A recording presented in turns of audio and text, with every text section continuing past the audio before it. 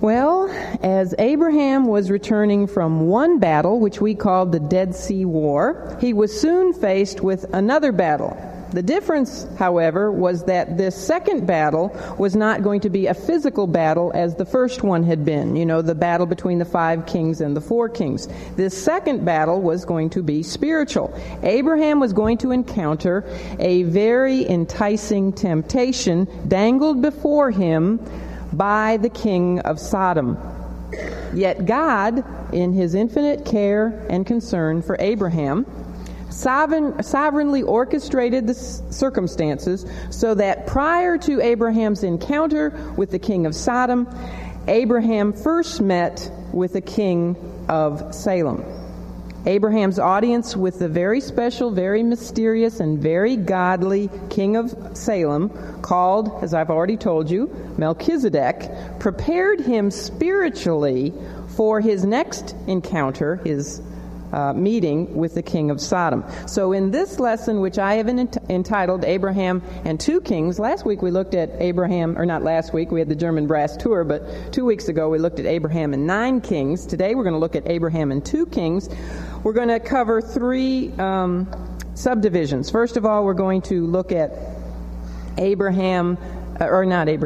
approach of the king of Sodom, because first of all, he comes out to meet Abraham. But before he actually gets to Abraham, Abraham has an audience with the king of Salem.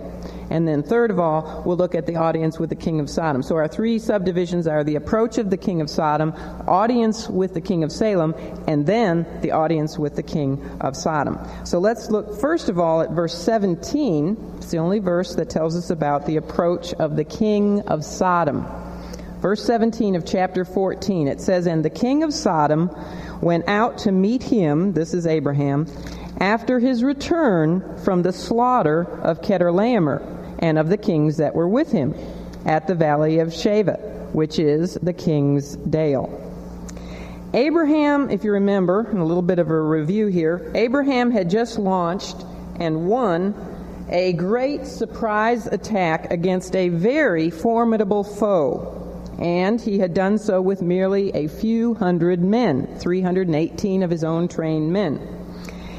The miraculous result was that the tremendous invading force under King Chedorlaomer had been scattered and humiliated. And they fled for their very lives with no benefit of spoil whatsoever, meaning no people that they had a lot of people taken captive from all their conquests in Canaan, but now as they were running from Abraham and his small little force, they had absolutely no benefit of spoil either in people or in possessions to show for their long campaign of warfare, which prior to Abraham entering into the scene had been one wave of victory after another. So Abraham had become a hero to the people of Canaan. He had shown unnatural courage against very impossible odds. And he had saved literally thousands of Canaanites from not only the embarrassment and tyranny of defeat, but also from enslavement in the east to the kings of the east, Chedorlaomer and the other 3 kings. So in verse 17 here, we read of the approach of the king of Sodom, probably representing the 5 kings of the valley of Siddim. He comes out to meet Abraham. Now, if you remember, the last time that we saw this king was back in Genesis 14, verse 10. And there it had not been such a pretty scene. Remember, he had not only been terribly defeated by his enemies, but what had he fallen into? The slime pits, exactly. He had either fallen into them or hidden in them, the slime pits of the valley of Siddim. And so the last time we saw him, he was covered with all this nasty asphalt kind of slime.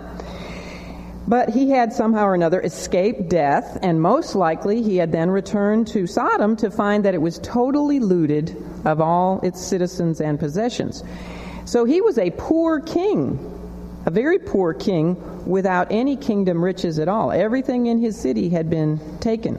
He was a poor king without any kingdom possessions, but he was no king at all without any kingdom citizens, without any people in the city. So we can imagine how ecstatic he must have been when he heard that how Abram the Hebrew, verse 13, remember he was called Abram the Hebrew, how he had utterly defeated Chedorlaomer, his own hated enemy, and now was returning to Canaan with all the rescued citizens, not only of Sodom, but also of Gomorrah, and also all of the stolen goods from Sodom and the other conquered cities of Canaan. The king of Sodom had probably also learned that Abraham was a friendly neighbor. And therefore, what he decided to do was go out and meet him and see if he could not somehow or another recover the citizens of Sodom by bargaining with Abraham regarding the possessions, all the spoil. Because at this point, Abraham had everything. He had all the people who he had released, including his nephew Lot, and he also had all the possessions, the spoils of warfare that he had taken from Chedorlaomer. You see, with people, the king of Sodom could rebuild his kingdom, right? With people, he could rebuild his kingdom. And with people, he could also again rebuild his army.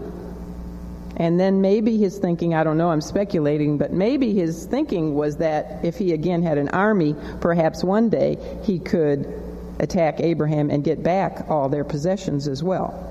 But the law of war and conquest was certainly on Abraham's side. It was in his favor because it was the victor's right to keep all the spoils of warfare. And that includes both people and possessions. But the king of Sodom was going to approach Abraham with a proposal whereby he hoped that he could get back the citizens and leave Abraham with all the booty.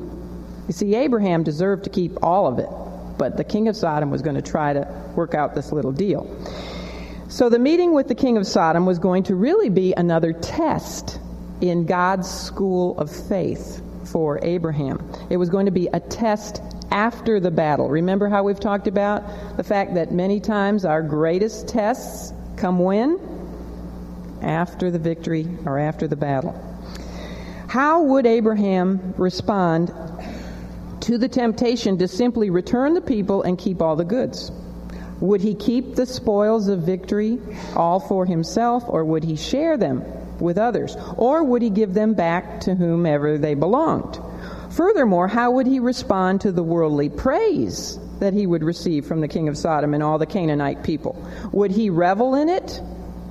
Or would he give the glory and the honor to God? Would he boast over his own skills and his own wisdom and his own battle strategy and his abilities in having won the victory? Or would he acknowledge his total dependence on God? You often see this in sports figures, don't you? You wonder if they're going to take all the glory for themselves, or once in a while you'll hear of a Christian who gives the glory totally to God. And that is really refreshing when you hear that. So we can speculate on what Abraham might have done if he had first met with the king of Sodom. But we don't know for certain what he would have done. We do know, if you look at verses 22 and 23, go look ahead a minute, we do know that he had very wisely made a vow to the Lord even before he went to battle. That was very smart of Abraham. He vowed before God that he would not take any personal gain from his conquest, nor even as a reward. He did that before he even went to battle, that he would take no gain. And that vow, you see, properly prepared him for his meeting with temptation.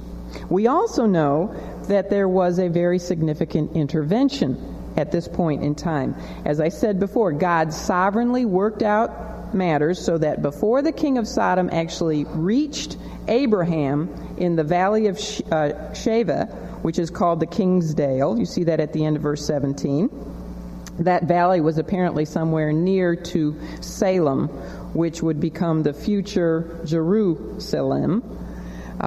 But anyway, before that king of Sodom, reached Abraham, another king suddenly appeared on the scene.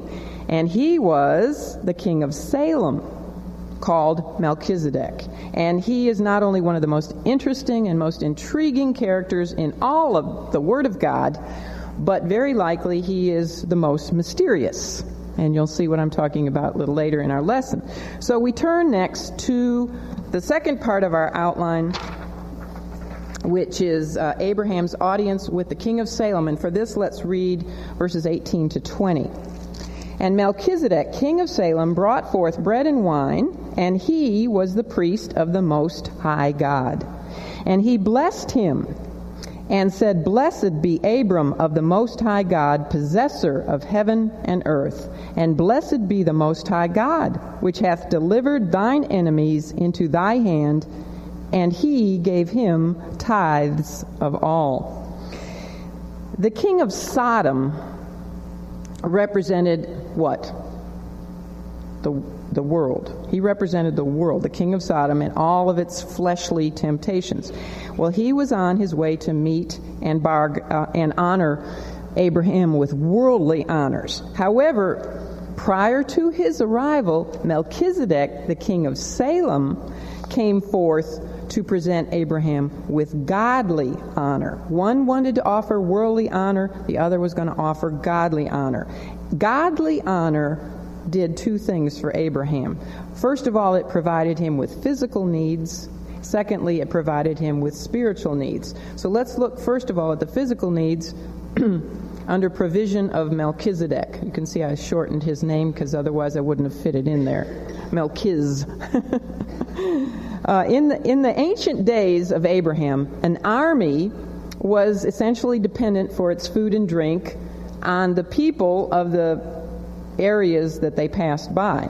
So in verse 18, we read that Melchizedek brought forth what? Bread and wine.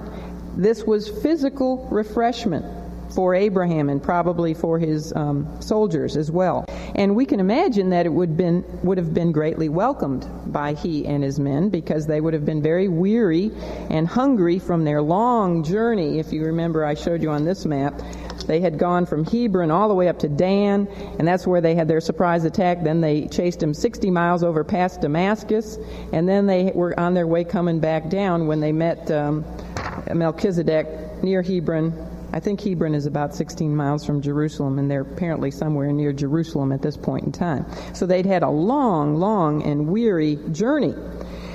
And so this bread and wine would be greatly appreciated. Now, this is the first time that this combination of bread and wine is mentioned in the Scripture. And very interestingly, the bread and wine was brought to Abraham. Okay? Now, Abraham was the man through whom the Messiah, Jesus Christ, was going to come, correct? And it was brought to Abraham by Melchizedek, who in the very same verse where it speaks of the bread and wine, it tells us that Melchizedek was the priest of who? He's the priest of the Most High God. Well, if you put all of this together, it pictures for us the future redemptive work of the Lord Jesus Christ for mankind. Bread and wine are the two elements which are used in observance of the Lord's Supper. And the Lord's Supper is a required ordinance, along with baptism, of the church. And it is to remind us of the Lord's sacrifice on the cross when his body, symbolized by the bread, was broken for our benefit, for our sins, and also his sinless blood, symbolized by the wine, was shed for the redemption of our sins. So the bread and the wine of Melchizedek, given to Abraham, through whom the Messiah would come, speak both of the refreshment and the redemption. Refreshment and redemption of our Savior and great high priest, you see, because Melchizedek is a picture of the priesthood of Christ. So it speaks of the refreshment and redemption of our Savior, the Messiah, the promised seed of the woman, and our great high priest, the Lord Jesus Christ. All right, we'll talk more about the bread and wine a little later. Let's move on to talk now about the priesthood. By the way, in this section, I guess you saw that on my outline, we're going to be covering the provision of Melchizedek, the priesthood of Melchizedek, the proclamation of Melchizedek, the payment to Melchizedek, which I hate to call it a payment, but I wanted to stick with P's, but it's really a tithe. And also then we'll discuss the person of Melchizedek. So we move on now to the priesthood of Melchizedek. He is the very first, I was supposed to have that up there. Melchizedek is the very first priest. This is the first time you see the word priest. Remember, I told you this chapter is unique because it has so many words for the first time. This is the first time we see the word priest in all the Word of God. Melchizedek obviously had a very special, unique relationship with God because he is also the first individual to call God El Elyon, which means, literally, what? The Most High God. So you see it in English in your Bibles, but in Hebrew it would say El Elyon there instead of the Most High God. Melchizedek, remember, it's also been stated that he is the King of Salem. What does Salem or Shalom mean in Hebrew? Peace. So Melchizedek is the King of Peace. This is the first time the word peace appears in the Bible. Bread and wine, priest, peace, all these words for the very first time, and they have to do with Melchizedek. Furthermore, his name, Melchizedek, may actually have been a title instead of a name. We may not even know what his name was. This is really, I think, more of a title because what it means is King of Righteousness. Now, don't you think that it's a little unusual that this King of Righteousness and this King of Peace and this priest of the Most High God, El Elyon, would have names and titles like this in such a wicked place as Canaan? Very strange. The three verses that we just read, verses 18, 19, and 20, contain the only time that Melchizedek ever appeared on the scene of world history. This is it. This is all we are told about this man. This is the only time he appeared on the scene, let me say that. It's fascinating, therefore, to wonder about him and to ponder how it was that Abraham recognized him as God's priest. If this great individual was already in Canaan, and if he was Abraham's superior, which is demonstrated by the fact that he blessed Abraham. Abraham didn't bless him, he blessed Abraham. And in Hebrews 7:7, I think it tells us that the greater blesses the lesser. We also know that he's greater by the fact that Abraham presented the tithe to him. He did not present the tithe to Abraham.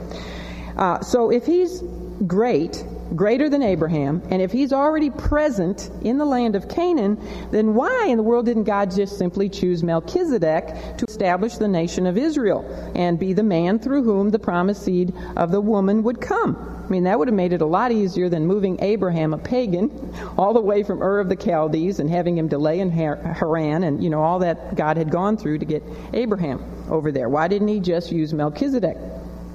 It's amazing to find that 1,000 years later, from these three verses, no mention is made of Melchizedek for 1,000 years, and then suddenly 1,000 years later, he pops up again in the Psalms. Psalm 110, verse 4. David, under inspiration of the Holy Spirit, suddenly mentions Melchizedek in Psalm 110. And this is a psalm, by the way, which is known by the Jews and the Christians. All agree, Jews and Christians agree, that this is a psalm which speaks of the Messiah. It's called a messianic psalm. David spoke of the Lord, or Adonai, as a priest forever after the order of, and here comes Melchizedek's name. Hasn't been mentioned for 1,000 years. And David, speaking of the Lord, says he is a priest after the order of Melchizedek. So David was saying that the Messiah, the coming promised seed of the woman, was going to be a priest. But not after the order of Aaron or the Levitical priesthood. There was a pre-Aaronic, before Aaron, pre-Aaronic and a pre-Levitical priesthood. And this is proven by the fact that Melchizedek, who preceded both Aaron and the whole Levitical priesthood, was also a priest of God. Furthermore, the priesthood of Melchizedek and of the coming Messiah, the Savior, is superior to the Aaronic priesthood because it is forever. It is an eternal order. It says there in Psalm 110:4, a priest forever, that the Messiah was going to be a priest forever after the order of Melchizedek. So it's saying that the Melchizedekian priesthood is an eternal priesthood. Aaron's priesthood, the Levitical priesthood, never transcended the confines of Israel. It was just a priesthood for Israel. The Levitical priests were the priests of Jehovah as the God of Israel. Melchizedek's priesthood, however, preceded Israel, because Israel was going to come through Abraham, right? So it preceded Israel, and Melchizedek was said to be the priest of the Most High God, the possessor of all heaven and all earth. So his priesthood is speaking of Christ's priesthood, because Christ's priesthood extends beyond Israel, doesn't it? It extends to all men, all heaven and all earth, all men. Well, what's also interesting is that after David's one mention of Melchizedek, he is then not mentioned again in all of the Scripture for another 1,000 years. And then suddenly, 2,000 years after his appearance before Abraham, the writer of Hebrews, whoever he may be, made several very startling statements and claims about Melchizedek and the Lord Jesus Christ. We are told in Hebrews 7 that Christ was made the high priest of God after the order, again, of Melchizedek. The Jewish people, to whom the book of Hebrews was written, were having a very difficult time understanding how Jesus Christ could be the high priest of God when he did not descend from Aaron or from the tribe of Levi. Where did he come from? The tribe of Judah. So to them, to the Jewish people, the Hebrews, this disqualified Jesus from any claim to priesthood. However, the author of Hebrews points out that there was a priesthood which not only preceded the Levitical priesthood and Aaron, but was actually superior to that priesthood. And it was the priesthood represented by who? Melchizedek. And Christ was a priest after the order of Melchizedek and not after the order of Aaron, the brother of Moses.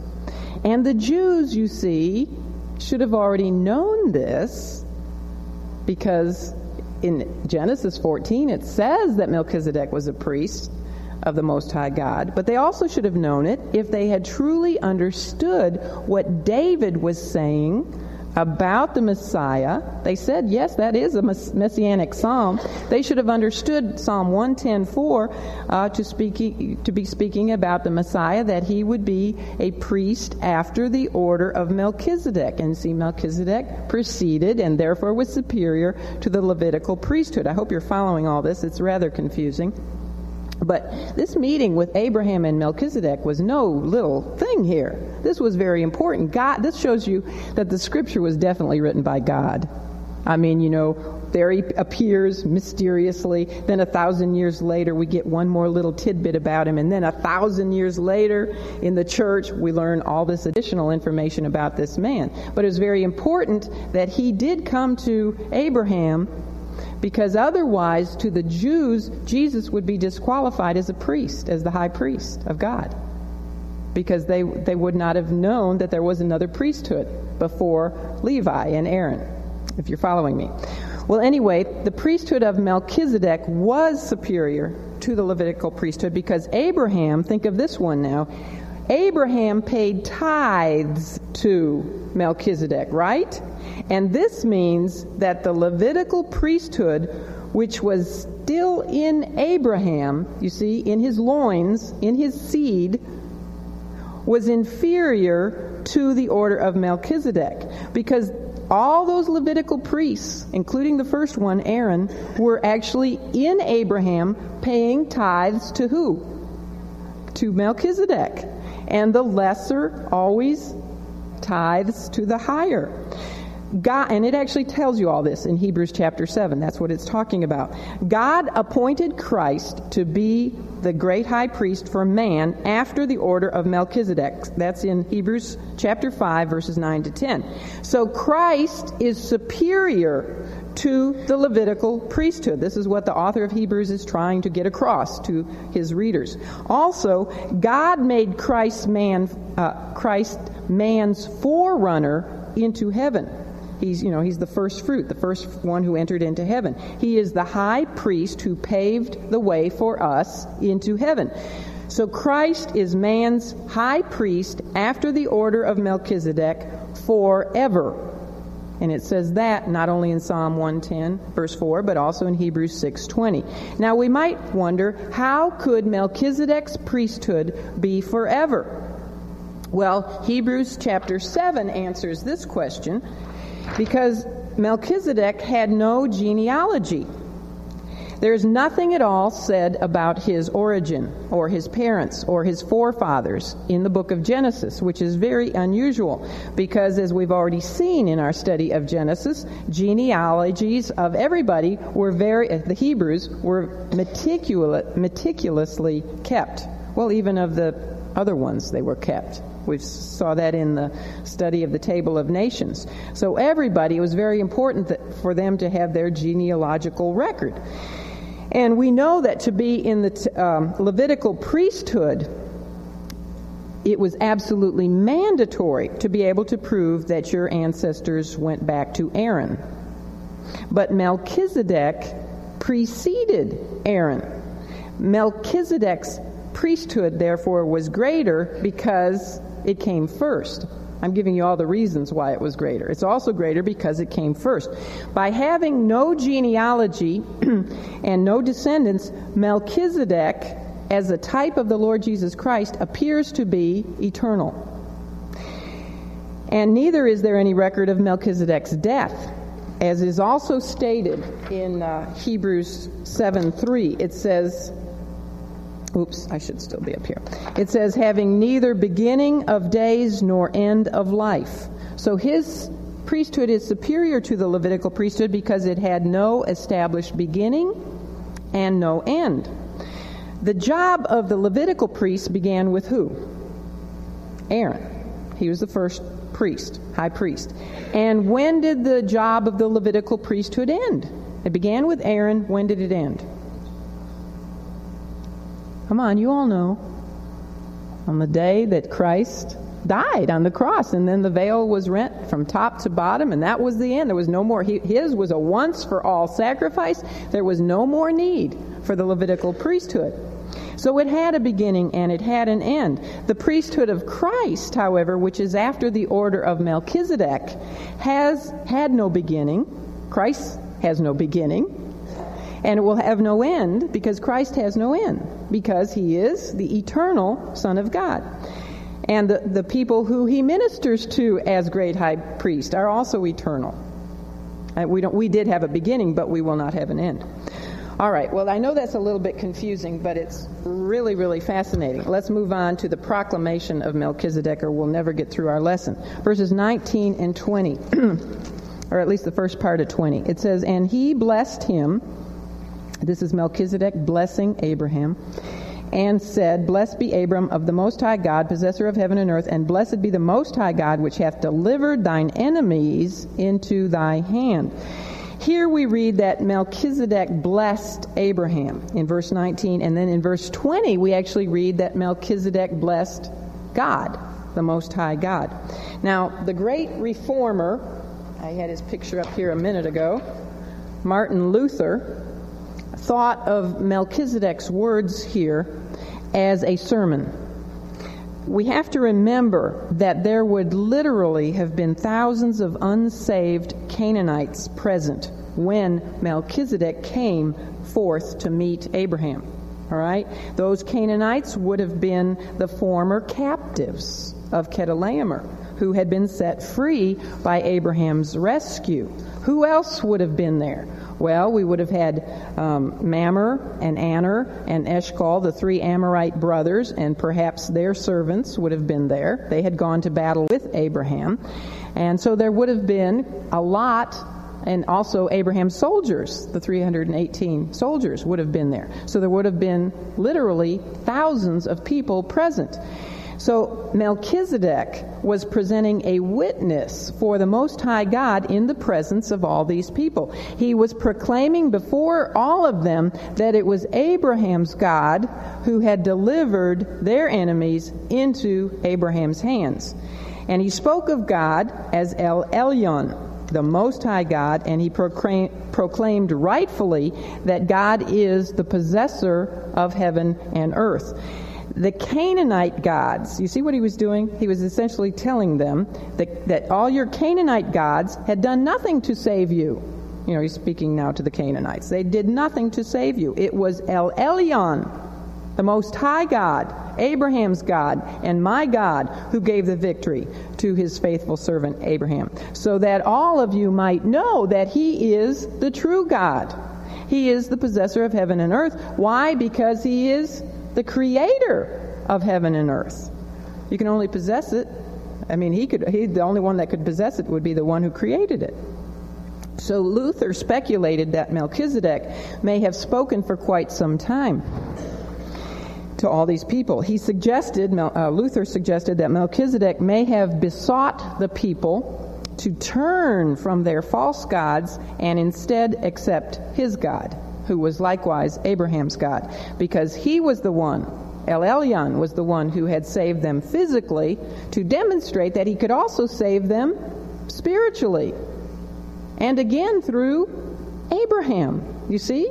Because it would be through Abraham's seed that the one who could save them spiritually would come, the Messiah. So Melchizedek knew that the miraculous defeat of Chedorlaomer's army was a unique opportunity to witness for God, and he did not let that great opportunity pass him by. There he was, a preacher, not only a high priest and a king, but a prophet. Preacher. All three in one. Preaching before the multitudes about the Most High God. He was giving a testimony to the Most High God before the freed prisoners, the returning army, and also any of the other Canaanites who might have come out to cheer Abraham. You know, how they do, they go out to cheer the victor.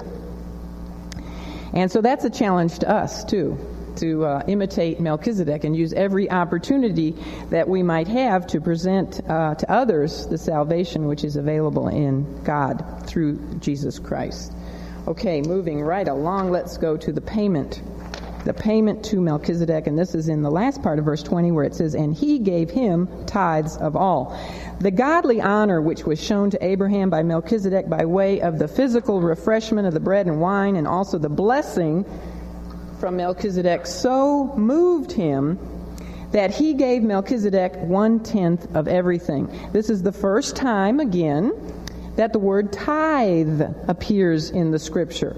And most Bible commentators assume that Abraham's tithe to Melchizedek, and tithe, by the way, means 10, that it consisted of 1/10 of all the spoils of his battle against Chedorlaomer. Although, you know, the Scripture doesn't really say that. You know, most commentators say, well, he gave him 1/10 of all the booty that he had gained from his battle against Chedorlaomer. But the Scripture really doesn't say that. What does it say? It says that Abraham gave him tithes of all, everything. So it may be that Abraham even gave Melchizedek 1/10 of all that he himself possessed. Remember, he was a very wealthy man even before he got all this booty. So it may be he gave him 1/10 of everything that he had, as well as 1/10 of the battle spoils. Now, the word tithe comes from the Hebrew word for 10. And many people erroneously think that the tithe was limited to Israel under the law. However, this passage here in Genesis 14 demonstrates that the tithe came actually before Israel even, and, of course, before the law. So this is preceding the law, and we have a mention of the tithe. Also, Jacob tithed. We'll see that in Genesis 28 one of these years. As a matter of fact, as we've already mentioned, the priesthood of God came both before the Levitical priesthood and before the law. There was a priesthood before the law. There was a tithe before the law. Abraham is really to be commended here for giving 1/10 of all that he possessed to the priest of the Most High God, because he had no law that said he had to do this. He was just giving from the generosity of his heart. However, 1/10 is really just a beginning, when it comes to giving to God. Neither the Old Testament nor the New Testament limits the tithe to 10%. That may be a shock to some of you, but it's true. A tithe of 10% is merely a good place to start. In Leviticus and in Deuteronomy, we actually discovered that the Jews paid both an annual tithe to the Lord and an additional tithe every third year, which was for the poor, and then they could even tithe the other 90% for a special feast offering every third year. So if you calculate that, they actually gave 23%. Furthermore, as we learn from the Lord's words to the Lord Jesus' words to the scribes and Pharisees in Matthew 23:23, we find that the Jews not only tithed in their money, but they tithed of everything, even down to their kitchen spices. The anise and mint and cumin, for example. They even tithed 1/10 of that. And in the New Testament, just like the Old Testament, we are never limited to a tithe of 10%. The Apostle Paul exhorted the churches to give, and he never once mentioned the tithe. Paul never mentioned a tithe. Instead, he spoke of a higher level of giving. The principle for giving, which mentions no percentage at all, can be found in 2 Corinthians 9:6. You know what that says? It says, "He which soweth sparingly shall reap also sparingly, and he which soweth bountifully shall reap also bountifully."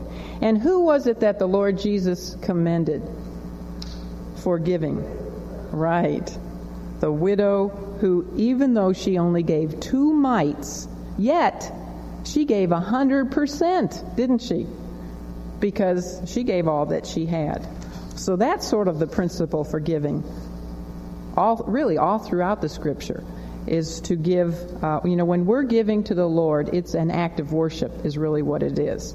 And if we're seeing it that way, then we should realize that we should give cheerfully, and we should give bountifully, and we should give ungrudgingly, and we should give sacrificially. It shouldn't just be that limit like a law type of thing, 1/10. And we should give not expecting anything in return. There is a very popular unbiblical teaching or a movement which treats giving more as a bribe. I'll give so that God will give me back even more. I'll give for God's blessings. We're not to give to God in order to get. We are to give as a means of worship. And for that reason, what are we to give? We are to give our best. Our best, our very best, which is really just our reasonable service. Now, so we've considered so far the provision of Melchizedek, the priesthood of Melchizedek, the proclamation of Melchizedek, the payment to Melchizedek. Now, let's look at the person of Melchizedek. All right, this is the most interesting part. So who is this mysterious person called Melchizedek? Which may, as I said, may not be a name, but may very likely be a title, because, as I said, it means king of what? Righteousness. How could a man with such a wonderful title have come to be the king of Salem, which was in a land settled by the very idolatrous and wicked descendants of Canaan? Why would they have made him their king? And why would pagan people put on their throne a righteous man who worshipped a different God from the one they worshiped?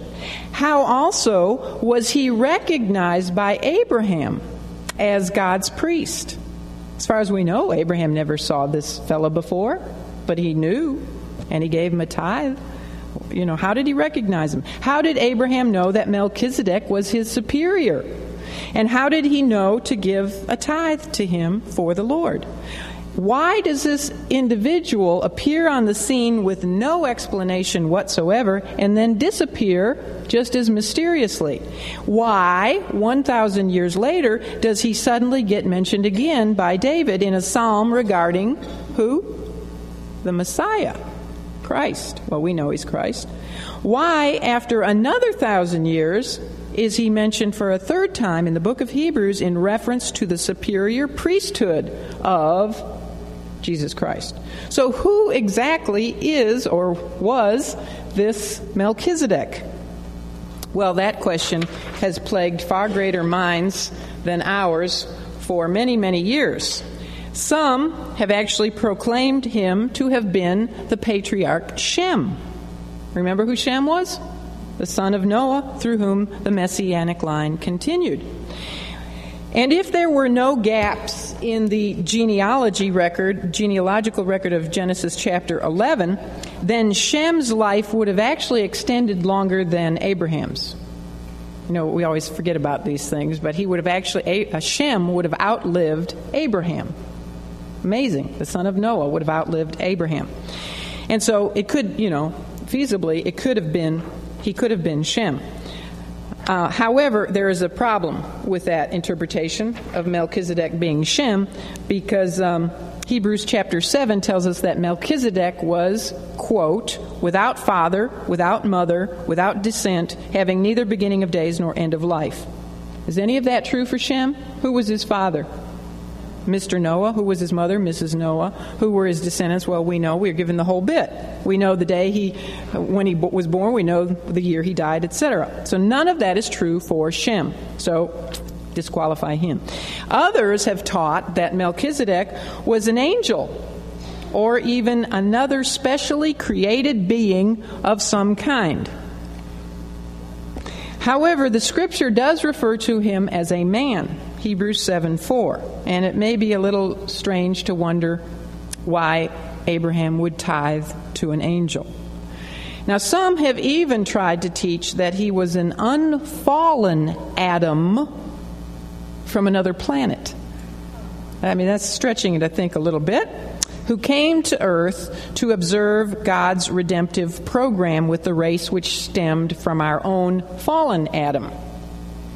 And that one sounds a little bit like the Mormons might teach. Well, the most popular opinion, and there's some really other weird things, because this guy's really mysterious. So people come up with all kinds of things. The most popular opinion among the vast majority of conservative Bible scholars and teachers is that Melchizedek was merely a very godly man, divinely used to serve as a prophetic type or picture of the Lord Jesus. Like Melchizedek, Christ is also the King of righteousness, is he not? And is he not also the King of Salem, the King of peace? And like Melchizedek, Christ is both king and priest and prophet, even, because Melchizedek was preaching. And certainly in the offering of the bread and wine, we can see a picture of the Lord's future death on the cross. So in all these ways, Melchizedek foreshadowed the high priestly glory of Christ. In fact, the book of Hebrews adds the information, as I read a minute ago, that Melchizedek was, here's the words, without father, without mother, without descent, which means genealogy, having neither beginning of days nor end of life, but made like unto the Son of God. And it says of him, he abideth a priest continually. That is said of Melchizedek.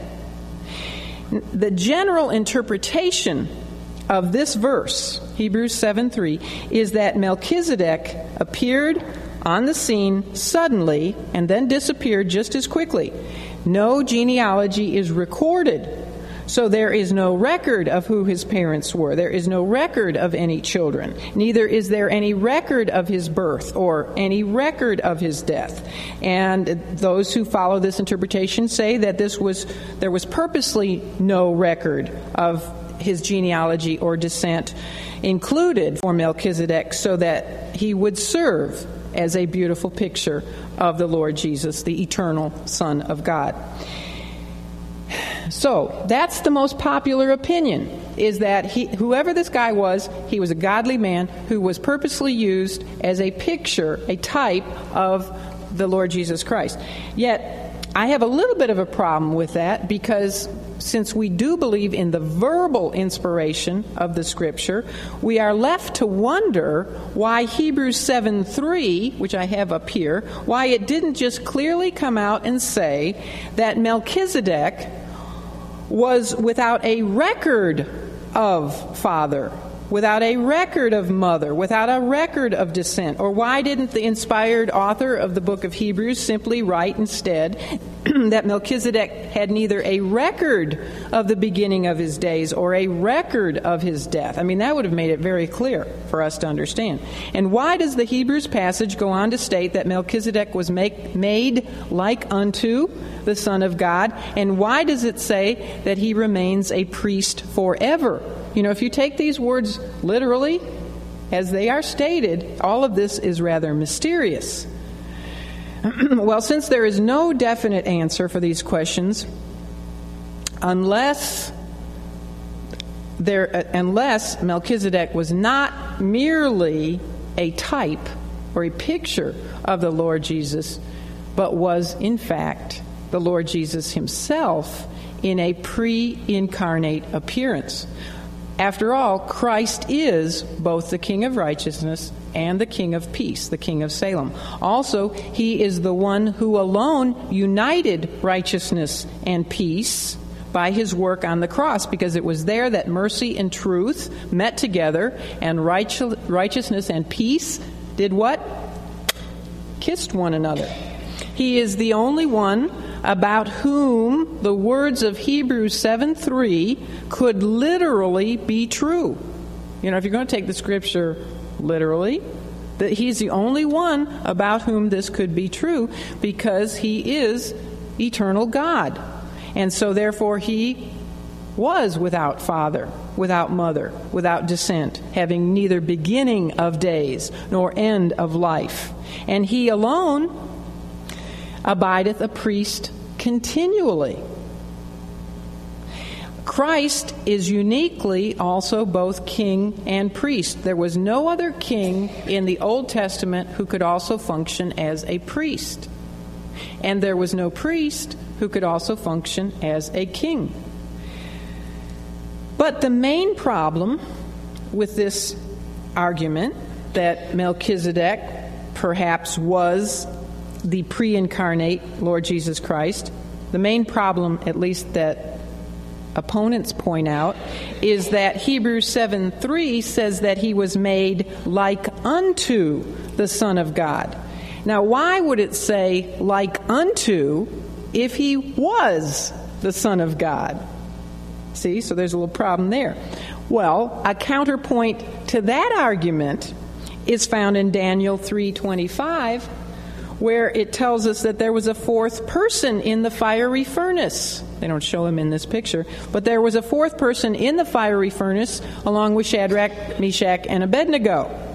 And he was declared to be like the Son of God. And we know that he was in fact the Son of God. It was a pre-incarnate appearance of the Lord Jesus Christ. Well, perhaps these such Christophanies, or such appearances of Christ before he was born in Bethlehem, perhaps these Christophanies of the Old Testament used the term like unto to speak of the Lord Jesus prior to the time when he took upon himself human flesh, a human body,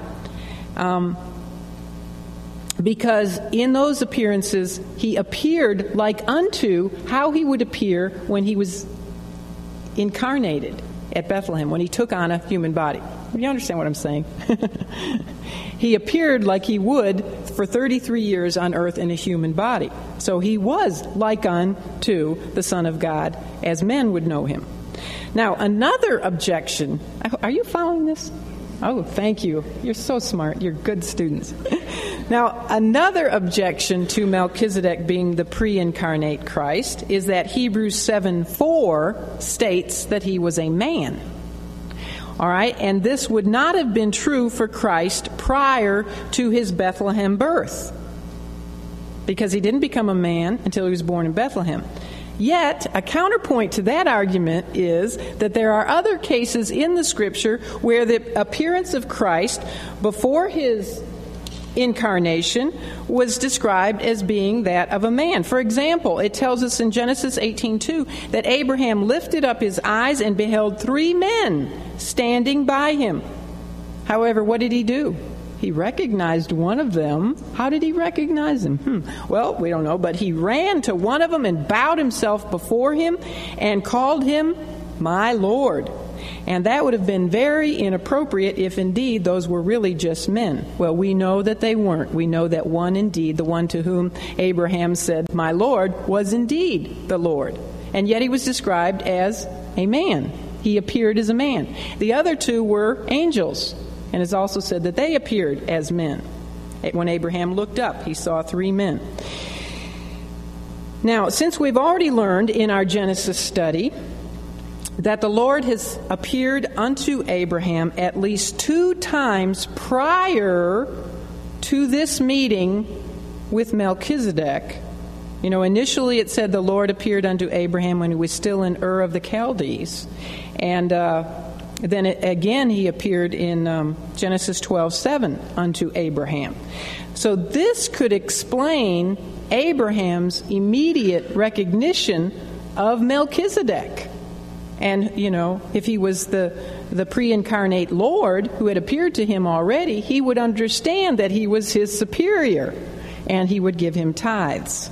This would explain why he would receive his blessings and why he would pay him tithes. And it would also be perfectly fitting for the pre-incarnate Christ to bring forth bread and wine, because they are the symbols of the body and blood he would offer on the cross of Calvary, and the symbols that he would later himself present to the church as reminders of his redemptive work for man's sin.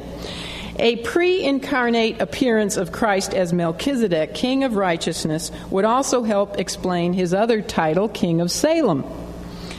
Christ will one day bring peace to the world when he literally rules the world from the throne of what?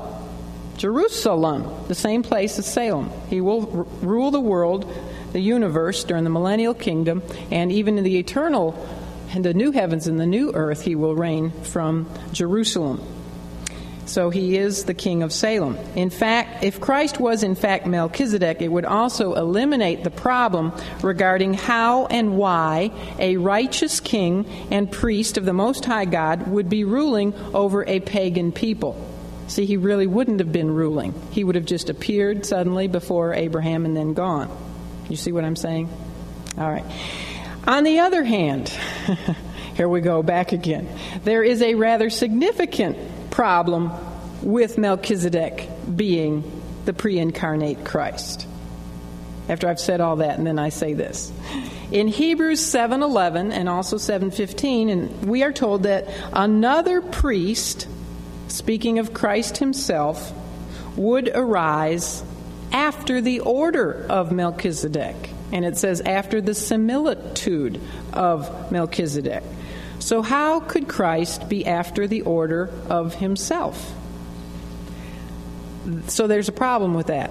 Perhaps there is an answer to that problem. Perhaps there isn't. So I'm going to leave you wondering. You can see why Melchizedek remains one of the most mysterious figures in all of the Scripture. The very most that we can say about him with assurance is that he is definitely at least a type of the Lord Jesus Christ. Furthermore, his abrupt appearance before Abraham not only forestalled Abraham's meeting with the king of Sodom, but it encouraged and it strengthened Abraham for the test with worldly temptation, which was presented to him next by Bera, the king of Sodom. So let's look at that, verses 21 to 24. It says, and the king of Sodom said, see, all of a sudden, the king of Salem is gone. Boof. And here we go. And the king of Sodom is here, and he says unto Abraham, give me the persons, and take the goods to thyself. And Abram said to the king of Sodom, I have lifted up mine hand unto the Lord, the Most High God, the possessor of heaven and earth, that I will not take from a thread even to a shoe latchet, and that I will not take anything that is thine, lest thou shouldest say, I have made Abram rich. Save only that which the young men have eaten, and the portion of the men which went with me, Aner, Eshcol, and Mamre, let them take their portion. So Melchizedek disappeared from the narrative just as suddenly as he had appeared. No more is said about him, as we've already mentioned, for another 1,000 years. Well, verse 21 tells us that the king of Sodom, who had originally gone out back in 17 to meet with Abraham, now arrives before the patriarch and says to him, what? Give me the persons and take the goods to thyself. It's interesting, to compare the king of Sodom with the king of Salem. Compare those two guys. You'll be doing that in your homework. But notice what the king of Sodom's first thoughts were on. What were his first words? Give me. Notice that? Give me. First words. What, in contrast, what were the first words of the king of Salem, Melchizedek? Blessed be. What a difference. Give me, blessed be. So you see there's a great contrast. Now, the name of the king of Sodom was Bera, B-E-R-A. We learned that back in verse 2. Bera means gift in Hebrew. And he was the king over Sodom. What does Sodom mean? Anybody know? I didn't know either before this. Sodom means burning. Burning. Now, we've already mentioned how Sodom is a picture of the world. So Bera, Sodom's king, also represents for us the world system, with its appeal to the lust of the flesh, the lust of the eyes, and the pride of life. With its gifts, the world seductively bargains for souls, right? For our allegiance to the world. But beware of accepting such gifts from the world, because Sodom means burning. You see, the gifts of this world may not only eventually burn you, but they themselves will one day be completely burned up. And Lot, found out the truth of both of those statements. Not only did he get burned, but all that he owned got burned. Melchizedek had offered Abraham what? Bread and wine, which gave refreshment and which symbolically stood for redemption. In contrast, Bera really didn't offer Abraham anything. By the rules of warfare, as we had said in our introduction, Abraham had the right to all of the citizens of Sodom already, the ones he had rescued, as well as all the spoils that he had taken in his conquest over Chedorlaomer. So really, the king of Sodom was coming to take. He wasn't coming to give anything. But who was the real challenger behind this offer, do you suppose? Satan. No doubt, Satan had heard Abraham make his vow to the Lord. If you look ahead at verses 22 and 23, you see, well, we've already read those, that he had made a vow to the Lord before he even went to battle. And therefore, and he had vowed, remember, that he wouldn't take anything as for personal gain or even for a reward, not even a thread or a shoe latchet. You know what a shoe latchet is? A shoelace. That's the old way of saying shoelace. He wouldn't take anything. Abraham wanted to make it clear that he did not go to battle for personal gain, and he wanted others to know that whatever he may have had by way of wealth and blessings in this world was not due to the king of Sodom, but was due to the possessor of heaven and earth. Satan, you see, would have desired for Abraham to break his vow with God, and therefore he sent the king of Sodom to make the offer of souls for possessions. We could say he was offering people for possessions, or saints. No, I forget the other way. I can't remember that. But anyway, people for possessions. As the king, you see, Bera had both the position and the authority to make this offer legitimate. And that would increase the temptation to keep these things. I mean, he's getting offered this from the very king himself, the king of Sodom. And Sodom was probably the leading city-state over all 5 of those city-states in the Valley of Siddim. Furthermore, this was a huge temptation because it involved all the riches of Sodom. And Sodom had been a very wealthy city. You know, offering just a trivial amount would have been far easier for Abraham to turn down. But the goods from an entire city made an awesome temptation. And you might wonder, or we might wonder, if Lot was standing nearby. I'm sure he was, and heard this offer from the king of Sodom. And if so, we can imagine how his covetous heart would have responded. I mean, he had originally moved into Sodom. Why? So that he could gain from its wealth and from all of its advantages. And now his uncle, who had settled for merely that rugged hill country near Hebron, was being offered the entire city. I mean, everything, all it possessed, less the problem of the people. I mean, who could beat that deal? Get all the goods of the city and you don't have to worry about the people. The king would take the people. So to the carnal man, which is what Lot was, and also to the natural, unsaved man, this looked like a great bargain. The thinking of the natural and carnal man would be, well, that the spoils of the victory were deserved. I mean, after all, Abraham had risked his life to go to battle to rescue the people that were taken captive by Chedorlaomer. So the least they could do was reward him with all their goods, which they would have lost anyway, and were really his anyway by way of the law of conquest and victory. So many people would say that Abraham deserved to keep the reward. Not only had he earned it, but he was now officially being offered it by the king of Sodom. However, Abraham had been fortified and he had been strengthened by his godly encounter with the king of Salem. And he had been reminded through Melchizedek's benediction that God was responsible for bringing about the victory. So Abraham saw the situation totally different from the carnal man and the natural man. He saw the situation with the eyes of the spiritual man. He was not duped by ungodly logic and reasoning. He saw things the right way. He saw the danger behind that temptation. He had discernment regarding what gifts to accept, bread and wine, and what gifts not to accept, the spoils of the warfare. He had discernment regarding what honors to accept, the blessing from the priest of the Most High God, and what honors not to accept, the worldly acclaim of the king of Sodom.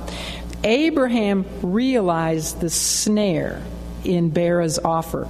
He saw that the Sodomite king would have a claim on him if he did accept his offer. If Abraham tried to witness to others, in the future, that it was his faith in God which had brought to him his great blessings, what could Bera do? He could counteract that testimony for God by reminding everyone that he was the one who had enriched Abraham, not some God whom no one could see. So Abraham, fortified and reminded by his meeting with Melchizedek, wisely proclaimed that he would have absolutely nothing whatsoever to do with Bera's offer. He was more concerned about making sure that God got the glory than that he got the goods. Very important principle. Also, if Abraham had taken the spoil, what in the world do you think the Sodomite citizens would think of him? I mean, would they think of him as their benevolent deliverer? who had risked his life to set them free? Or would they think of him as being selfish and greedy? Would they not blame him for making them poor and for causing them to start all over again with nothing? I mean, even though these things were his by right of law and the law of war and conquest, what would they really think? This is what they would really think. You know, it would have been similar to a situation of rescuing someone who had been taken hostage and robbed of everything. You know, you go to that person and you rescue them, but then you keep everything that the robber had taken. That's what it would be equivalent to. According to the law, you see, Abraham had every right to keep all of the spoils. However, morally, it would have been wrong for him to have kept them for himself. There are many things in this world which are legal as far as our justice system and our court system is concerned. And yet they are morally wrong as far as the Word of God and the will of God are concerned, right? I mean, nobody's going to be slapped in prison for committing adultery. It's legal, but is it morally right? No. So there were clearly snares in this temptation. And as is true with all temptations, the offers of the world may appear innocent enough and good on the surface, but there is bait in the hook. Far too many Christians as well as institutions have learned the hard way that they have weakened their own personal testimony by accepting the applause and the praise and the gifts and the acclaims of the world. You know, it's very difficult to be both a dedicated servant of the Lord Jesus Christ and a celebrity in the world at the same time. It's difficult to get the acclaim of the world and the acclaim of the godly at the same time. But Abraham passed this temptation with an A+. He did not even toy with the idea of Bera's proposal. He immediately gave a very strong refusal, one which would not even lead Bera to think that he could present a counter proposal. He said, you know, I've made this vow to the... Notice how he picked up on Melchizedek's title for God? Why? He said, I have made a vow to the Most High God, the possessor of heaven and earth. So we see the influence of Melchizedek on him. In other words, he's saying, well, why do I need your goods when I have a God who is the possessor of the heaven and the earth? I mean, he'll provide for me. I don't need a little bit of spoils from this one city. Big deal. So he says, I'm not going to take even a shoe latchet because you would say I've made Abraham rich. So he didn't reply with timidity at all. I mean, he was bold. He didn't even leave the door open a crack so that Bera could get a toehold in there. He was bold, and he slammed that door shut completely. Evil must be shut out with force. Completely. In his answer to Bera, we learn that Abraham had already thought about the possibility of such a temptation after the battle, after the victory. Just as he had wisely prepared and trained his men for battle before the war, he also was very wise in that he had prepared himself ahead of time for what he might encounter after the battle with temptation. And how had he prepared himself? By purposing in his heart, making a vow to the Lord what he would do with the spoils of warfare. You know, that's a good lesson for us, because we too need to vow in our hearts, we need to purpose in our hearts to refuse temptation even before it comes. That's why you should teach your young people what to do, you know, to determine in their hearts and minds what they would do if they get in such a situation where somebody is offering them some kind of drug or alcohol, or what they would do if they're in a situation with a member of the opposite sex, etc. They need to understand, purpose in their heart and mind what they're going to do ahead of time, so that they know how they'll deal, and we'll know how we'll deal with various situations which may confront us suddenly and may tempt us to compromise with evil. You see, that way, if we do that ahead of time, then when the temptation itself is suddenly before us, we're not going to be caught off guard without a plan of response and a plan of action. So the best way to resist temptation is to be in God's Word and to have His Word hidden where? In our heart, that we might not sin against him, so that when the temptation tests come our way, we won't fall prey to them. We won't be tossed about wondering what we should do and what's right and what's wrong, and not know what to do, and perhaps do the wrong thing. Also, the appearance of Melchizedek immediately prior to Abraham's meeting with the king of Sodom teaches us the great truth that God will meet our needs just at the point when we need them. And this is true in both the physical and in the spiritual sense. Melchizedek helped in strengthening Abraham spiritually, not only physically, but spiritually, for the meeting that he had afterward with the king of Sodom. Even though Abraham, had prepared his mind and heart ahead of time with his vow to the Lord, yet you have to admit that he got extra strengthening from Melchizedek. And that gave him added boldness and made his victory over temptation even more sure and more honorable. Abraham had learned also from his experience down in Egypt what can happen when a person is enriched by the world. Remember when the Pharaoh gave him much increased goods? Those goods became a problem, and he had strife with Lot.